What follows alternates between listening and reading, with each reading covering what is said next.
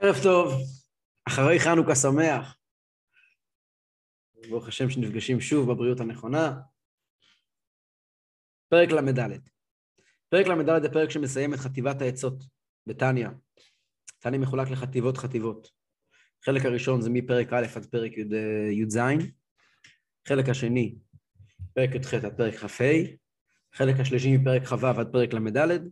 והחלק הרביעי זה מפרק למד' עד עמוק בממים. נדבר על זה בעזרת השם במפגש הבא. והמייחד את הפרקים האלה, כ"ו ואילך, זה הנושא הכללי הוא שמחה. ובפרטים נכנסנו דווקא המון למרירות דווקא, ועוד כל מיני סוגיות שקשורות לזה. אבל השאלה, זה בעיקר עצות כאלה נקודתיות, ופחות מערכה כללית. אבל אני רוצה לומר לפני שנתחיל את השיעור הזה, כי השיעור הזה ממש המשך של פרק למד ג', ובסיום שלו הוא גם המשך ממש מתאים להתחלה, לפרק כ"ו ולפרקים כ"ז ובעיקר למד א'. קצת איזושהי הקדמה כללית על הנושא כאן. כשלומדים את הפרקים האלה בתניא, פרק למד ג', אני רוצה להיזכר איתכם מה דיברנו בפרק למד ג'. שני שיעורים לנו על זה. שני פסוקים מתוך ה-12 פסוקים שהרבי קבע, שזה בעצם שני החלקים של פרק למד ג'. הפסוק הראשון הוא, וזה כל האדם, ותכלית בריאתו ובריאת כל העולמות, עליונים ותחתונים, להיות לו יתברך דירה בתחתונים. הפסוק השני הוא, ישמח ישראל בעושיו, פירוש שכל מישהו מזרע ישראל יש לו לשמוח בשמחת השם, אשר שש ושמח בדירתו בתחתונים. אלו שני הקודקודים של פרק למד ד', ואני רוצה לחזור עליהם, למד ג', אני רוצה לחזור עליהם בקיצור לפני שנתחיל פרק למד ד', ולדבר על נקודה שהציקה לי אז, ואני חושב שחשוב לדבר עליה, לפתוח אותה, לשים אותה על השולחן. בפרקים האלה בתניא, הדמור הזה כן מנסה ללמד אותנו, אנחנו צריכים לנסות ללמוד, איך לעבוד את השם בשמחה. והשמחה היא היעד, השמחה, לעבוד את השם בשמחה. והעצה שאליה הוא חותר כאן בפרק למד ג' הייתה לזכור את כוח האמונה. לזכור שהקדוש ברוך הוא שוכן אצלי בתודעה, זה היה הדבר הראשון, שזה כל האדם, ותכלית בריאתו. האדם נברא בשביל זה, שיהיה לו יתברך דירה בתחתונים, שהקדוש ברוך הוא ישכון אצלי בתוך התודעה שלי, שזה התחתונים, ועל ידי האמונה הקדוש ברוך הוא שוכן אצלי במוח.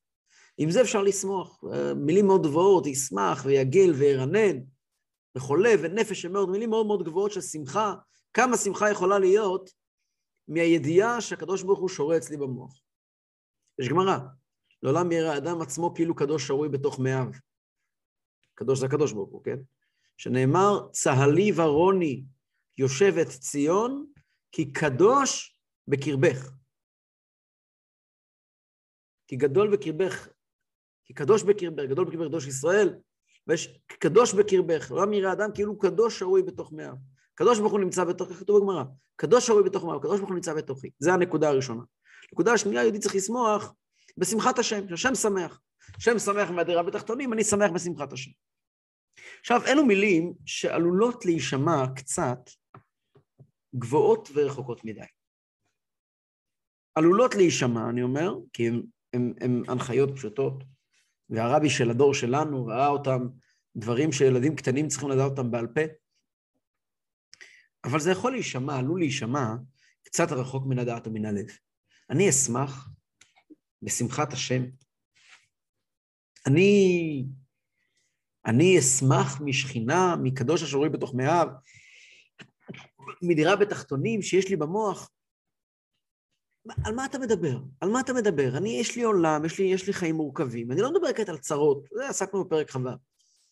אני לא מדבר אפילו על בעיות אחרות, שעסקנו בהם בפרקים למד א' ועוד. יש לי חיים, החיים שלי המורכבים, החיים שלי הם חיים מורכבים. יש לי אישה או בן זוג או בעל, כן? יש לי הורים, יש לי ילדים, יש לי עבודה, יש לי מיליון דברים, ואני מרגיש שהזמן שלי הוא מתבזבז לי תחת הידיים, ואני לא יודע מה קורה איתי, מה אתה אומר לי עכשיו? הקדוש ברוך הוא באמונה, בראש שלך. אתה רוצה להכניס אותי לאיזשהו סרט? זאת המטרה? אתה בא כעת להכניס אותי לאיזשהו דמיון מודרך, לחיות מה שאני לא, זה לא החיים שלי. אם תגיד לי, תראה, בשפה מה שאנשים מדברים היום, תסתכל על הילדים שלך, תגיד תודה על מה שקיבלת, זה השפה שאנשים רוצים לשמוע. למה? אתה בחרת האדמו"ר הזקן בא ללמד אותי איך להיות בשמחה. נו, יש דרך מאוד פשוטה. תסתכל על הילדים שלך, תגיד לקדוש ברוך הוא תודה על מה שיש, תסתכל על המשפחה שלך, תסתכל על הבית שלך, תגיד תודה על מה שיש. הנה דרך להיות בשמחה. אבל לא זו הדרך שהאדמו"ר הזקן מציע לנו. זו דרך נכונה, היא כתובה בספרים, אבל לא זה מה שהאדמו"ר הזקן מציע לנו. האדמו"ר הזקן מציע לנו תשמח בשמחת השם, וזה כל האדם ותכלית בריאתו. הקדוש ברוך הוא רוצה לשכון אצלך במוח, והוא שוכן באמצעות האמונה. על מה אתה מדבר? וכאן אנחנו חייבים להבין דבר נורא יסודי. מאוד מאוד יסודי. דיברנו על זה בקצרה בפרק למד ב', אבל אני חושב שחייבים לחדד את זה כשבאים לגשת פה לפרקים האלה בתניא. וזה גם היסוד של כל הפרקים הבאים, באמת. האדמו"ר הזקן לא סובל בינוניות. זה אומנם ספר של בינונים, אבל הבינוני של האדמו"ר הזקן הוא אדם מקסימליסטי. חסידות היא לא השראה. יש אנשים, העולם הפוסט-מודרני מחפש השראה. החיים היום, כמו שהם מוצגים כפוסטר, כידיעה בפייסבוק, בת לא יודע כמה מילים, או הודעה בטוויטר, זה חיים של השראה. תן לי מילה טובה, תן לי משפט טוב, תחזק אותי, תגיד לי מילה שתחזק אותי, אבל משהו שלא יעבור מעבר ל-130 תווים. משהו כזה קצר שאני אוכל לשים אותו, להגיד אותו, ואחרי דקה לשכוח. לא זו הדרך, לא זו הדרך של תניא. יש כאלה דרכים. ידוע שהאדמו"ר הזקן יכול לבחור בדרכים אחרות. כשהוא בחר בדרך של תניא, הוא הפסיד 50,000 חסידים, פוטנציאליים, שיכול היה להגיע לעוד 50,000 איש, הוא יכול היה להיות סופר פופולרי בזמנו. כתוב שיכול היה להיות עוד 50,000 חסידים, אם הוא היה מוותר על התביעה שלו לאמת. אם הוא היה רוצה לייפות, אם תניא היה הופך להיות ספר פופ, היה לאדמו"ר הזקן עוד 50,000 חסידים בזמנו, שבזמננו זה מי יודע עוד כמה חסידים. אבל האדמו"ר הזקן הוא לא פופ, הוא לא מחפש להיות פופולרי. והרעיונות האלה של תניא הם אמת. אמת פירושו דבר שאין לו מקום, הוא לא תלוי השראה ורגע וחוויה. האדמו"ר הזקן מבקש להנדס אותנו. הוא רוצה לבנות אדם חדש. והוא עושה את זה. הוא עושה את זה אז לפני 250 שנה. והוא עושה את זה עד היום. והאדם שהאדמו"ר הזקן רוצה לבנות, הוא אדם טוטאלי. הוא אדם שמודע לכל רגע בחיים שלו. הוא אדם מסור ונתון לקדוש ברוך הוא. הוא לא חייב להיראות אותו אדם עם עיניים כאלה מפחידות ועם מצח חרוש קמטים. להפך, הוא אדם שמח ואדם קליל, חסיד, איש שמח ואיש טוב. תסתכלו על הרב. הרב הוא הרי הדוגמה הכי טובה לתניא בדור שלנו. איך הרב תובע, מה הרב תובע מאיתנו? איך הרב מתרגם תניא לדור שלנו? עוד מעט 2022. איך הרב מתרגם תניא לדור שלנו? הרב לא מוכן לוותר על דבר אחד, על ההתמסרות הטוטלית. שמעתי מסבא שלי עליו השלום, משפט מאוד מאוד עמוק. והוא סובב הרבה מאוד דברים בתניא. סבא שלי אמר, כתוב בגמרא, הוא לא אמר את כל הכתוב בגמרא, אז אני מוסיף. הוא אמר רק את הסוף. ואני אגיד לכם מה הוא אמר, אבל אני אגיד מה הכוונה. הוא אמר, ככה פעם הוא אמר לי, האדמו"ר הזקן טבע מטבע. קבלת עול מצד אחד, מסירות נפש מצד שני. עכשיו אני אתרגם את דבריו. כתוב בגמרא, שלאברהם אבינו היה מוניטין. מוניטין זה מטבע, אברהם אבינו טבע מטבע. מה היה במטבע של אברהם אבינו? היה בחור ובתולה מצד אחד, זקן וזקנה מצד שני. אותו דבר כתוב בנוגע לדוד המלך, שהוא טבע מטבע. מצד אחד היה מקל רועים, מצד שני כתר מלכות. אז סבא שלי אמר, כנראה בשם חסידים, או שהוא הגיע לזה לבד, שהאדמו"ר הזקן טבע מטבע, מצד אחד קבלת עול, מצד שני מסירות נפש. עכשיו, ההשוואה היא מאוד מאוד יפה, היא מאוד פשוטה. הבחור והבתולה במטבע של אברהם אבינו, והזקן והזקנה זה בעצם אותו אדם.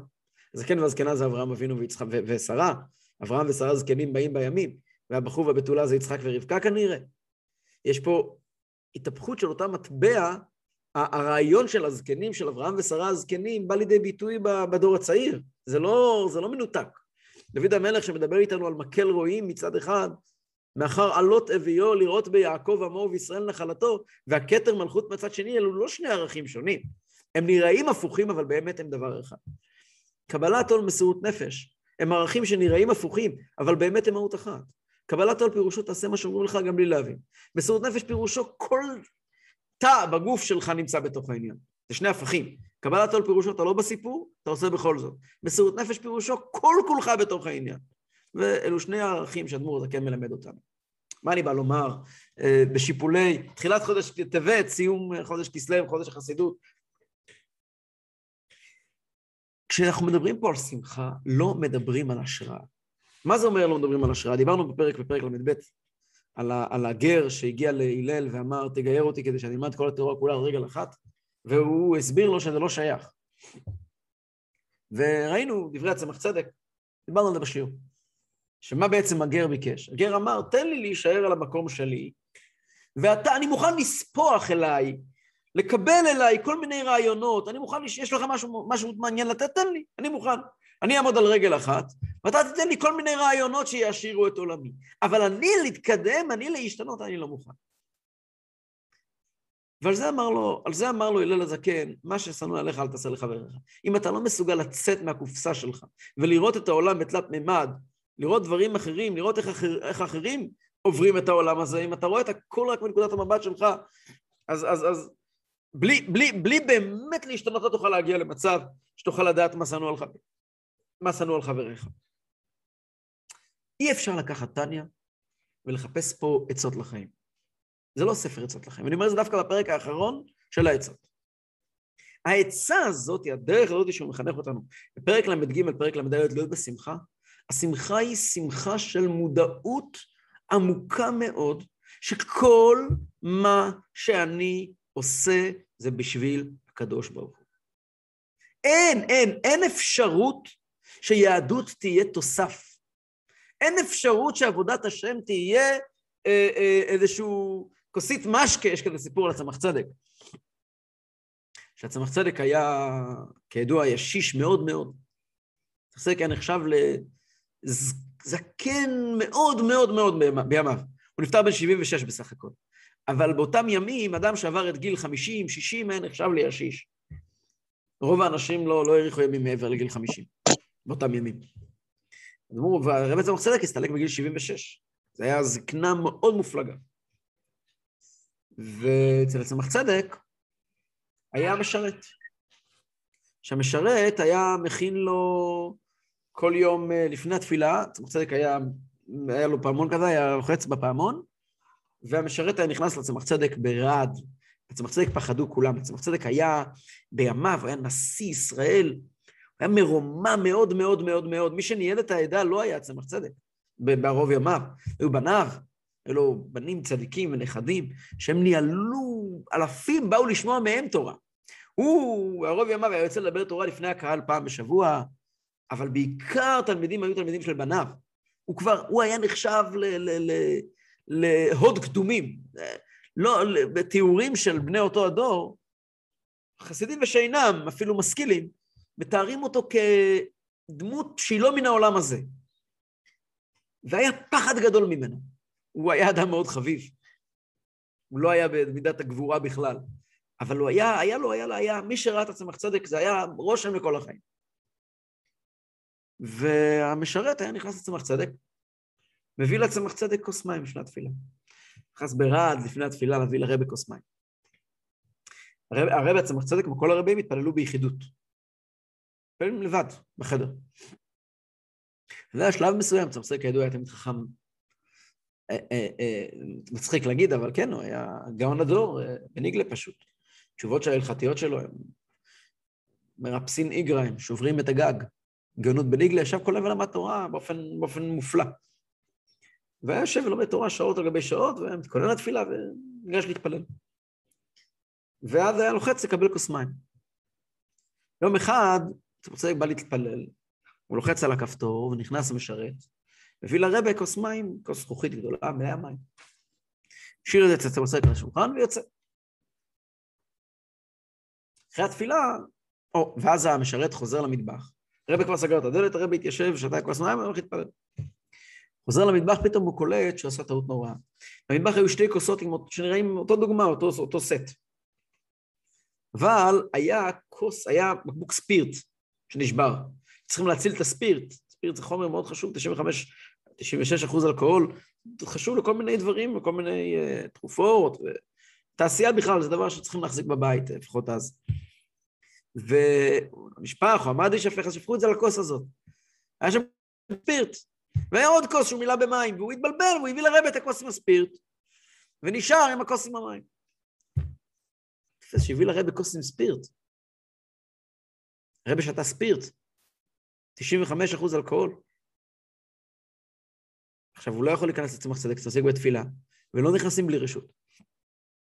אחרי התפילה צמח צדק מצלצל בפעמון, כזה מדנדן כזה, הוא נכנס פנימה, הוא רואה את הכוס ריקה, הוא מוציא והוא מבקש מהרבי סליחה ומחילה, שהרבי שתה ספירט, זה היה ספירט. וצמח צדק צחק. אמר לו, עכשיו אני מבין למה התפילה הייתה כל כך חמה וטובה. התפילה הולכה טוב, הוא שתה ספירט לפני התפילה, אז זה חימם את העניינים. הוא לא הרגיש שזה ספירט, אבל זה חימם את העניינים. חסידים אמרו, משפיע רב שמואל גרוינם, אמר, שאז צמח צדק הוסיף ואמר ככה. וככה אולי נעשה תקנה, שהחסידים לפני התפילה ישתו ספירט. לפני התפילה הם ישתו ספירט, או משקה. ככה התפילה תלך עם ברן, עם חיות, עם שמחה, עם התלהבות מיוחדת.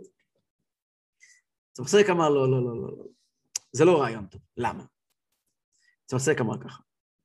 אם ישתו ספירט לפני התפילה, התפילה תיכנס לשוונג, ויישאו את התפילה בהתלהבות מיוחדת ובהתרגשות מיוחדת, עד ישתבח.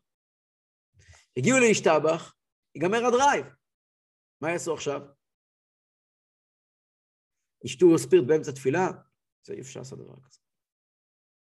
לכן צמח צדק אמר, עדיף שילמדו חסידות. שילמדו חסידות, אם יגיעו לישתבח ויגמר הדרייב, ילמדו עוד. הסיפור הזה הוא משל. הוא סיפור שהוא רעיון. הספירט זה כל מיני דברים שנותנים לנו דרייב בחיים. דרייב ל10 דקות קדימה, עוד 10 דקות, משפט מחזק, משהו מרומם. האם הדרייב הזה, האם הספירט הזה, יעזור לי ברגע של מבחן, שאני מגיע להשתבח ואני לא יכול לדבר, שאני נמצא באמצע הרחוב מול היצר הרע, האם זה יעזור לי? האם ברגע, אני מסכים שזה מרים אותי, זה פוש בחיים, זה מצוין. האם זה יעזור לי בעוד 20 דקות? האם זה יעזור לי כשיגמר הפוש? אם זה לא יעזור לי, אל תיתן לי את זה לפני התפילה. חסידות מבקשת לשנות לנו את המוח. חסידות מבקשת להשתלט על המחשב שלך.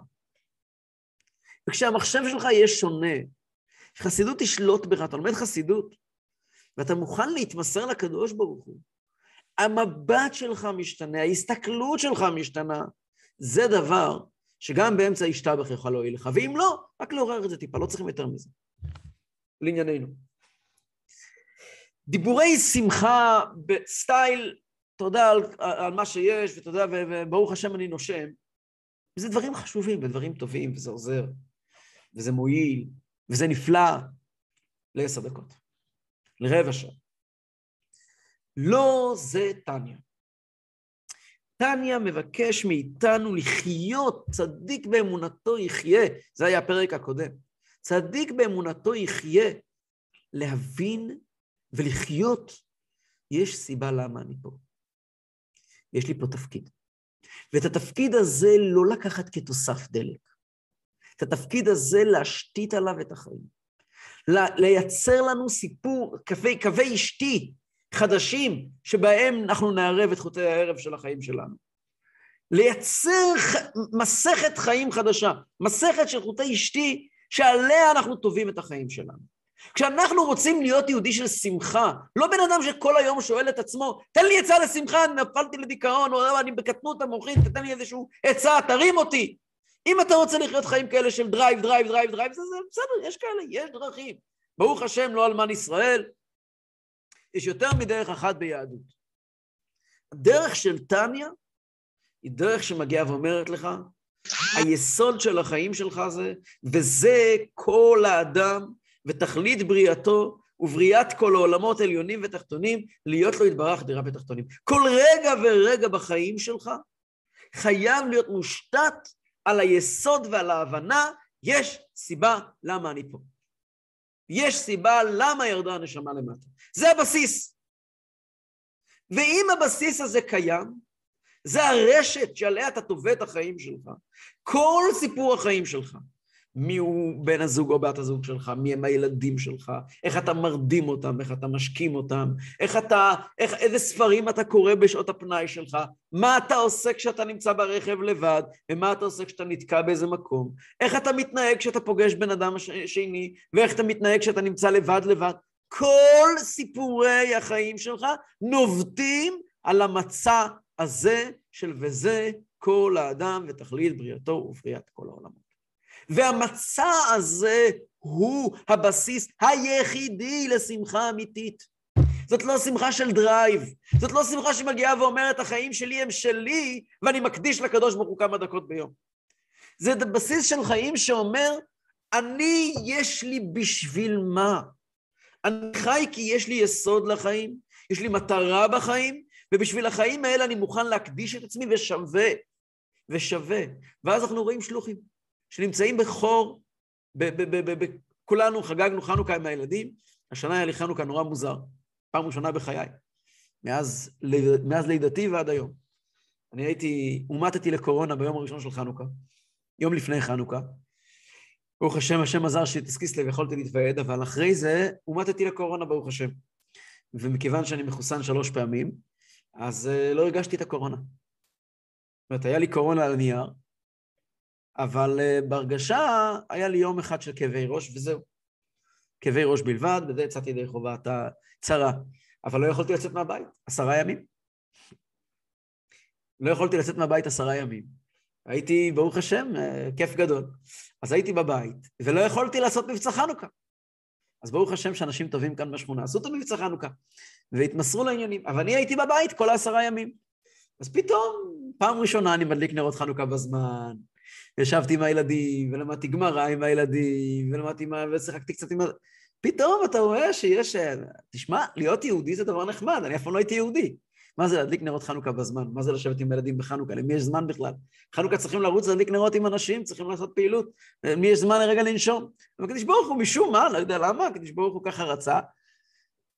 ברוך הוא ברוך שמו, אני לא הייתי חולה. אבל כן, ברוך הוא ברוך שמו. למי שכתב ברוך רופא חולים. פתאום גיליתי, פתאום תפסתי, כן, ישנם אלפי יהודים, מה זה אלפי יהודים? רוב רובם של בני ישראל, ככה חנוכה נראה אצלם, יושבים עם הילדים, משחקים, שרים, יש שירים לחנוכה, יש ממש רפרטואר, כן, לא רק שירים ששרים עם אנשים בהדלקות רחוב, יש ממש עולם שלם, חנוכה זה חג נורא נחמד, אין לנו, לחסידי חב"ד אין חגים, זה מיועד למי שאינם חסידי חב"ד, כל החגים האלה, או למי שיש לו קורונה. אבל, אני שואל, מי חי באמת? מי אדם שמח באמת? עזבו אותי, אני לא הסיפור. תסתכל שלוחים של הרב בכל מיני מקומות בעולם, שנמצאים לכאורה, בעיניים של בן אדם שלא יודע מהי שליחות, נמצאים לכאורה לבד, והחנוכה שלהם זה, מגיעים הביתה לא יודע באיזה שעה, וכל היום רצים סביב אני לא יודע מה, כדי לבכות עוד יהודי ועוד יהודי. לכאורה, הם אמורים להיות הרבה יותר, נדפק להם החנוכה. אבל לא. אלו האנשים השמחים באמת. אלו האנשים השמחים. זה לא עצה לשמחה. זה תשתית חיים של שמחה. כשאתה יודע שיש לך סיבה למה אתה פה, וזה כל האדם ותכלית בריאתו, ובריאת כל העולמות עליונים ותחתונים, להיות לו יתברך דירה בתחתונים, יש למה אני פה, ויש את הדרך שבה הזוגיות שלי מסתובבת סביב השליחות, ואני מחנך את הילדים סביב השליחות, והאכילה היא סביב זה, והשינה היא סביב זה, והמשכורת היא סביב זה, אז הכל מרומם. עכשיו לא צריכים להיות שליח של רבי עם טייטל בשביל זה. זה מה שהאדמו"ר הזקן תובע מאיתנו. האדמו"ר הזקן תובע מאיתנו שלא יהיה לנו רגע בחיים, שלא מחובר לרשת הזאת, לרשת ההבנה היסודית הזאת, לא דרייבים של אלכוהול, של ספירט, אלא לימוד חסידות שמשנה את המבט, מבט אחר, מבט אחר על החיים, על מי אני, על מה אני עושה כאן. ובזה יעסקו הפרקים הבאים, למדי, למדוו, למדז, השאלה למה נברא העולם ולמה אני פה, זה החלק הבא בתניא. במילא על זה נאמר בפרק למד ג' שכשאדם חי את זה הוא אדם שמח. שוב, אני רוצה שוב להדגיש, לא מדובר פה על איזושהי דרגה גבוהה, על אנשים עם פרצופים מקובצים, שמרגישים שמחזיקים את הקדוש ברוך הוא בזקן. חלילה וחס. אנשים שמחים, אנשים מאושרים, אנשים שמנצלים את היכולות שלהם, את הכישורים שלהם, את החוש הומור שלהם, את החיים הכי טובים. החיים הכי טובים זה חיים של התמסרות לקדוש ברוך הוא. אבל התמסרות לקדוש ברוך הוא היא בסיס, היא לא עצה. ומתוך זה אפשר להתחיל ללמוד פרק למד. פרק למד. והנה מודעת זאת, שהאבות הן המרכבה. שכל ימיהם לעולם לא הפסיקו אפילו שעה אחת מלקשר דעתם ונשמתם לריבון העולמים, בביטול הנ"ל לייחודו יתברך. שיא השיאים של משכן לא יתברך, של וזה כל האדם, היו האבות. אברהם, יצחק ויעקב, אבותינו הקדושים, הם היו אנשים שכתוב עליהם במדרש, האבות אין המרכבה, אין המרכבה, שכתוב, ישנה מרכבה. מה זה מרכבה? מרכבה פירושו כמו שבן אדם נוסע על אופניים. אדם נוסע על אופניים, שאל אותו, כשאתה לוקח ימינה, לוקח שמאלה, אתה רוצה לתכנן את הזווית שלך, לקחת איך אתה לוקח בדיוק את הדרך, את המסלול, אז כמה מעלות אתה לוקח ימינה, כמה שמאלה, לא יודע לענות לך. פשוט, מי שרוכב על אופניים, רוכב על אופניים. ועם התנועות גוף שלך, האופניים זזות. אתה לא יודע להגיד כמה מעלות ימינה, כמה מעלות שמאלה, כי זה מתאחד איתך. כביכול, זה נהיה טבעי, כאילו זה נהיה עוד איבר שלך. כאילו אם אתה יושב, מי שיודע, מי שרוכב על אופניים כמו שצריך, אז ויודע לשמור שיווי משקל, אז בתנועת גוף קלה, אופניים, באמת, 20 מעלות ימינה בסוף זה מספרים, אבל הוא לא יודע את המספרים, כי זה בכלל לא רלוונטי. זה נהיה כמו שאנחנו הולכים, כמו שאנחנו מדברים. כשאנחנו מדברים, אנחנו לא שמים לב איך אנחנו מזיזים את השפתיים. זה נהיה טבעי. אז כשהקדוש ברוך הוא בא להתגלות בעולם, הסוסים שהקדוש ברוך הוא יורד עליהם לעולם, זה היה האבות. אברהם, יצחק ויעקב, כביכול, הם לא בצורה של מישהו שעובד את השם, אלא הקדוש ברוך הוא דרכם מתגלה בעולם. כיוון שהם היו לגמרי בטלים לקדוש ברוך הוא, לגמרי מרכבה לא יתברך. ואחריהם, כל הנביאים. כל אחד לפי מדרגת נשמתו והשגתו. למעשה כל הנביאים, כל אחד לפי המעלה שלו, נביאים לדרגות שונות, יש בנבואה כותב הרמב"ם, כל אחד לפי המעלה שלו, מדבר בשם השם. זאת אומרת שהוא בטל לקדוש ברוך הוא, הוא לא ישות עצמאית שעובדת את השם, אלא הקדוש ברוך הוא שוכן בו והוא מתגלה דרכו. ומדרגת משה רבינו עליו השלום, היא העולה על כולם. שאמרו עליו, שכינה מדברת מתוך גרונו של משה. שיא השיאים זה משה רבינו. שמשה רבינו הוא כל כך מרכבה, כל כך בטל הקדוש ברוך הוא, שכשהוא מדבר, לא הוא מדבר, אלא הקדוש ברוך הוא מדבר. הקדוש ברוך הוא מדבר מתוך הפה שלו. שכינה מדברת מתוך גרונו של משה, עד כדי כאן.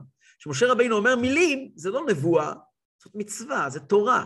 זה הפך להיות חלק מהקדושה של הקדוש ברוך הוא.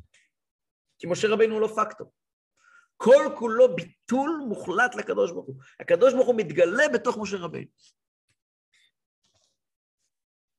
עכשיו, אנחנו לא נביאים, אנחנו לא משה רבינו. בוודאי שאנחנו לא אבות הקדושים. אבל פעם אחת כולנו זכינו להיות שם. מתי? ומעין זה זכו ישראל במעמד הר סיני. על דרך זה, לא ממש, אבל על דרך הדרגה הנפלאה הזאת, כל יהודי ויהודי, כל אחד מאיתנו זכה, כאשר כולנו עמדנו במעמד הר סיני, אשר ישנו איתנו פה היום, נשמות שהיו שם בגשמיות, ונשמות שהיו שם ברוחניות, כולנו היינו במעמד הר סיני.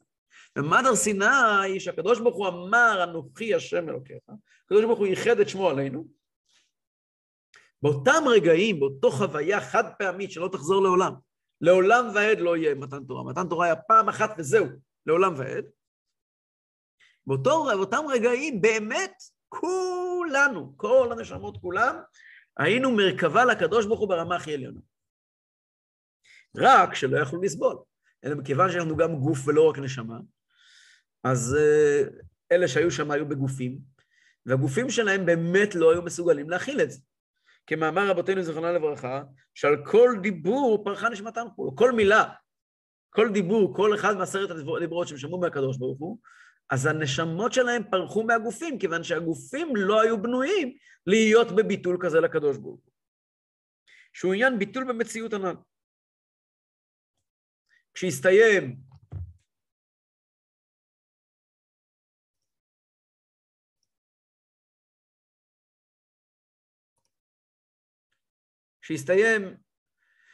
כשהסתיים מתן תורה,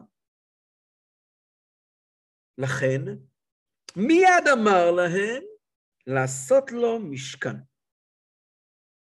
כתוב ברמב"ן, שאחרי מתן תורה, הקדוש ברוך הוא אמר לבני ישראל, אני רוצה להתמיד את מתן תורה, אני רוצה להתמיד את השראת השכינה.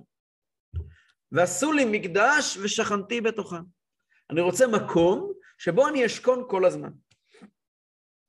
שהוא בו קודשי הקודשים, להשראת שכינתו, שהוא גילוי ייחודו יתברך כמו שיכתוב לקמן. הפרקים האחרונים בתניא, בפרקים נ' א' נ' ב' ג', מדובר על זה באריכות, שיש במקדש, יש מקום שנקרא קודש הקודשים, ששם המקום הארון אינו מן המידה, שם היה נס, שהמידה, הארון הרי כידוע הוא 200.5 על 200.5, אם היו סופרים את הקיר, מקיר לקיר, בקודש הקודשים היה 20 אמה.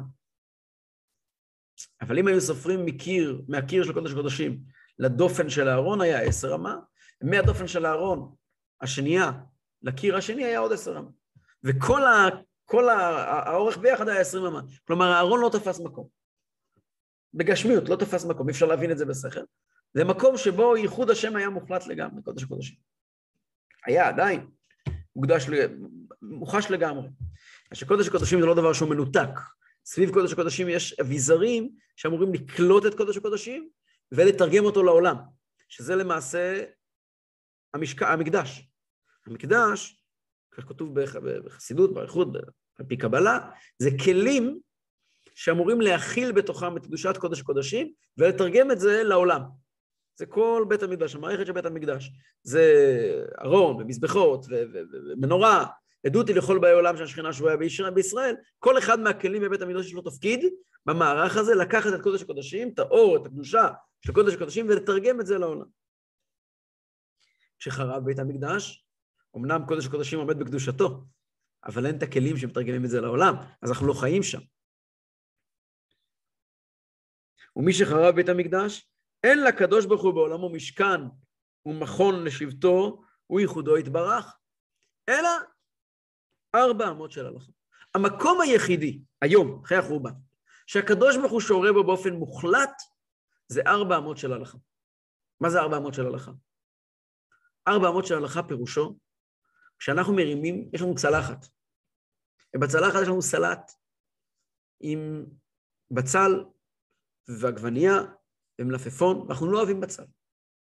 אנחנו נמצאים בליל שבת, בסעודה. במזלג שלנו אנחנו יכולים לקחת את הבצל ולהוציא אותו החוצה מתוך הצלחת, ולעבור על איסור בורר. אנחנו יכולים לקחת את החסה ואת העגבנייה ולאכול אותם, ולקיים מצוות עונג שבת, ולא לעבור על איסור בורר, עם כל 3 התנאים. 4 התנאים. ההלכה הזאת שמגיעה ומבחינה, בין פעולה ימינה, פעולה שמאלה, שהיא דקה מן הדקה, אם אני לוקח את הבצל הצידה, או לוקח את המלפפון פנימה, דקה מן הדקה. פה עובר המרחק בין איסור סקילה למצוות עונג שבת. זה 4 אמות של ההלכה. הקדוש ברוך הוא שורה במדויק. כמו בית המקדש היה, הקדוש ברוך הוא שורה בדיוק הגודל של הארון והגודל של המזבח והגודל של כל פרט במנורה, וזה מעשה המנורה, מקשה זהב, קראנו אתמול בתורה, דרך הפרחה מקשה היא מדויק, ככה הקדוש ברוך הוא שוכן אצלנו בבית, במגירה של החלבי והמגירה של הבשרי. באיך שנראה שולחן שבת, בנרות שהדלקנו. 4 אמות של ההלכה זה מקום שבו אין משחקים. כשמתקשר לרב, כבוד הרב, השפריץ לי, החלקתי את הבקבוק של הילד עם החלב, ניירתי אותו, השפריץ לי, טיז של חלב על הדופן של החמין מבחוץ. קשר לרב. שאלה הלכתית לא פשוטה אגב. אם זה היה בפנים, לא הייתה כל כך בעיה. בחוץ זה מתחיל להיות יותר בעיה. נו, קשר לרב ודבר עם הרב. והרב עונה לך, קשר, פסול. ואם זה על הפיפס, יש 60, אין 60. זה היה חם, זה היה קר, מאיפה זה? זה 400 של הלכה. זה על השערה. הקדוש ברוך הוא אומר כן, הקדוש ברוך הוא אומר לא. הקדוש ברוך הוא מחליט, זה לא הרב מחליט, מי זה הרב בכלל? בן אדם כמוני וכמוך. הוא רק יודע מה כתוב בשולחן ערוך, זה הכל. הקדוש ברוך הוא מחליט. הקדוש ברוך הוא זה 400 של הלכה, זה מקום שבטל איפה יש ביטול לקדוש ברוך הוא? בשולחן ערוך. בשולחן ערוך יש ביטול מוחלט לקדוש ברוך הוא. ההחלטה, יש 60, אין 60. מה הרב אמר? לרב יש כוח הלכתי, בפה שלו. דברים מסוימים הרב אומר כשר, הרב אומר פסול, הרב אמר, יש כל מיני סיפורים שאני יודע מהרבא, ששלח כל מיני בעיות לרבנים, כדי שיגידו. המילה לרב יש כוח, אמר מלכת הקרטורה. הוא אומר מילה, רב מורה הוראה, כן?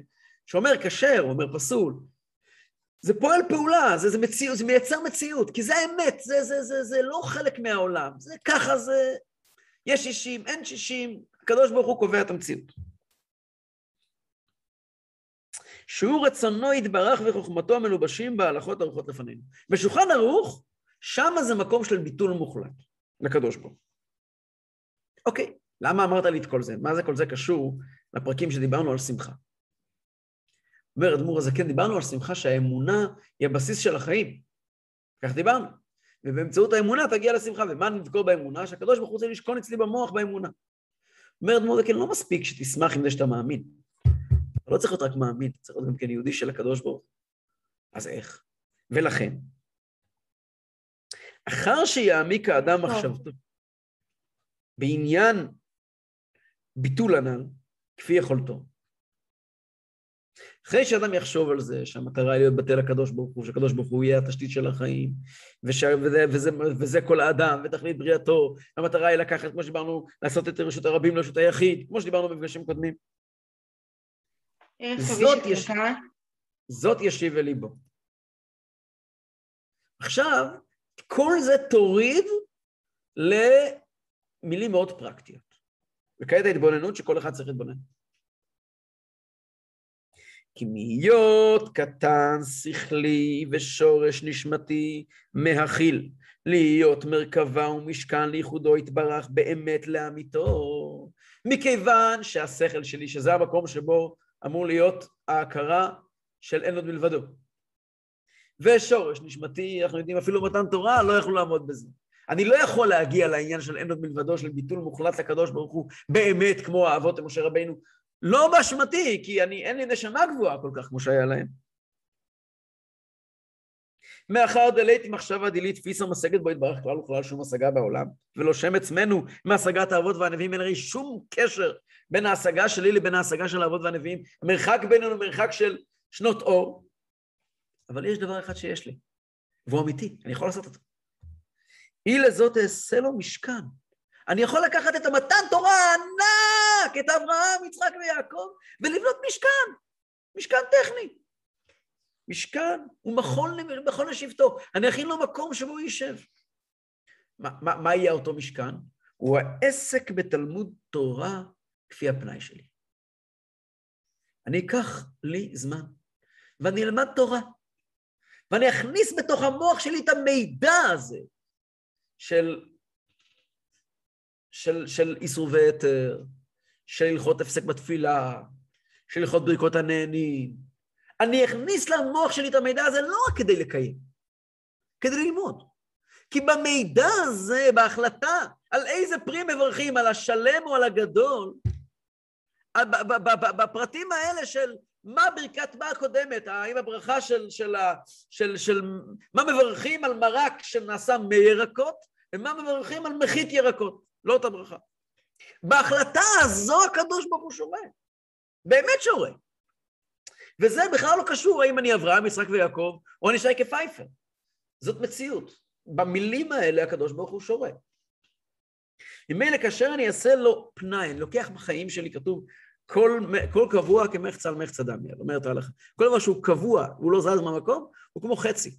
למרות שיכול להיות 9 חנויות מוכרות בשר טרף, ואחד בשר כשר, או הפוך, 9 חנויות מוכרות בשר כשר, בחנות אחת מוכרת בשר טרף, אני לא יודע באיזה חנות קניתי, סיכוי של 50% שקניתי בחנות הטרפה.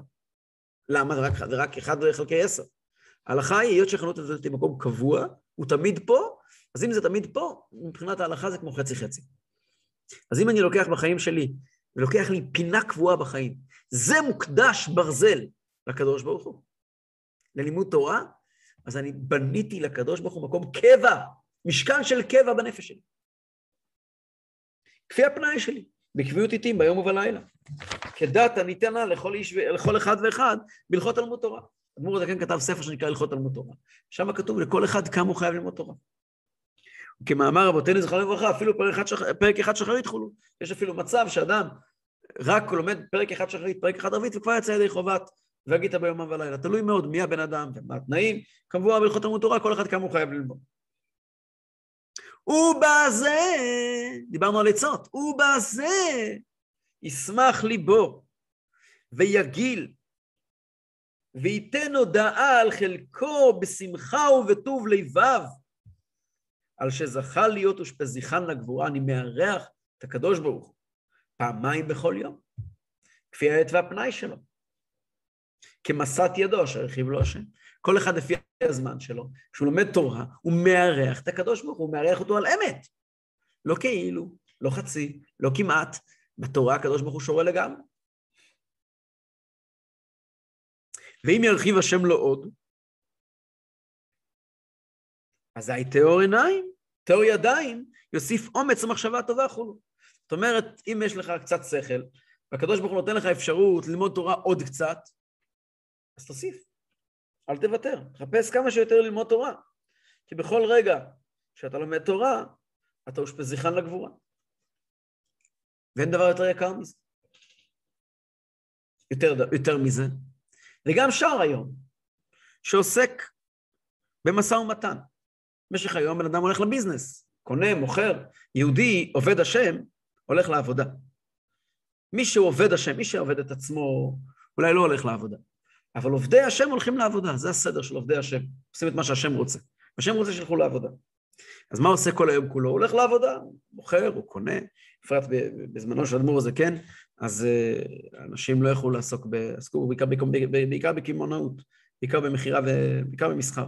בימינו, ברוך השם, יש עוד סוגי עבודות שהן פחות אולי מטרידות, וזה מה שהיה באותם ימים. אדמו"ר הזקן מדבר גם מדורנו, משא ומתן זה כי כל דבר בסוף הוא משא ומתן. גם הדברים הכי פשוטים, בסוף גם הוראה וגם כל עבודה היא בסוף משא ומתן. משא ומתן עם החיים. אז גם כל היום כולו יהיה מכון לשבטו יתברך. איך כל היום יהיה מכון לשבטו יתברך? פה ניתן לכם כלל. בתניא, בכל פעם שמוזכר תורה, מוזכר מהצדקה. אז הנה. בנתינת הצדקה. שייתן מיגיעו. כאשר אדם נותן צדקה מהיגיעה שלו, שאנחנו נראה בפרק ל"ז, שאדם נותן צדקה, אדם נותן את הדם שלו.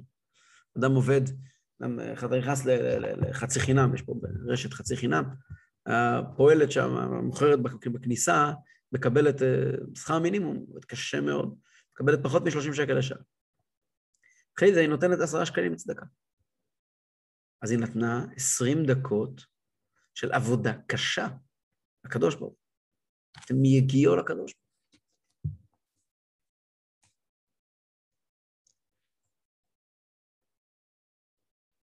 וזה שממידותיו של הקדוש ברוך הוא, הוא רחום וכולו. בזה הוא נהיה מרכבה לקדוש ברוך הוא, הקדוש ברוך הוא רחום, הקדוש ברוך הוא גומל חסדים, ואם אנחנו נותנים צדקה, אנחנו מתחברים ממידותיו של הקדוש ברוך הוא. אז גם, ושפזיחן לגבורה, מידת הרחמנות של הקדוש ברוך הוא מתלבשת בנו. כמו שכתוב בתיקונים, חסד רוע ימינה. כתוב בתיקונים, תיקוני זוהר, שדרך הקדוש ברוך הוא, שבה הקדוש ברוך הוא בורא את העולם, אז יש חסד גבורה תפארת. חסד, הצד הראשון, זה נקרא חסד רוע ימינה, חסד זה זרוע הימין של הקדוש ברוך הוא כביכול, של לתת את הקדוש ברוך הוא. כמו שהקדוש ברוך הוא עושה, גם אנחנו עושים. וזה לא רק כמו, לא כמו שהקדוש ברוך הוא עושה, גם אנחנו עושים. זה מבטא את חסדו של הקדוש ברוך הוא, שעובר דרכנו.